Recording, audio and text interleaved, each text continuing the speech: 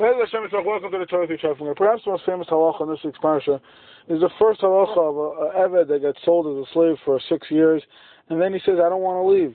The Rucham Kaplan once gave a whole shmooze about it. You see, just from the fact alone they didn't want to leave, how the Jews, how the Yidden, how the Torah tells us to treat a slave. How we, you go to look in a prison system, how they treat the inmates.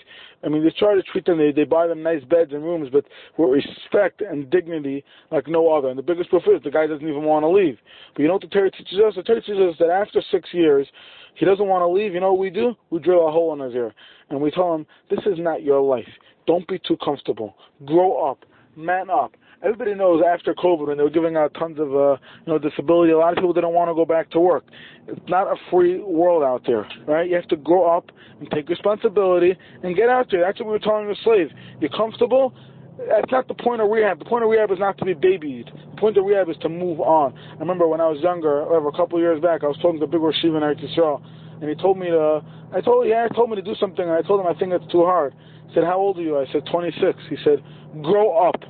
And then he didn't hang up the phone with the conversation. He was like, that's it, grow up, done. Right? That's what the Torah teaching us.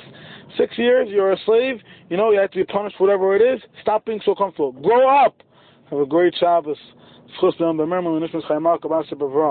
way, the grow up thing is because you're able to do it, not just because we're punishing you. You're able to grow up.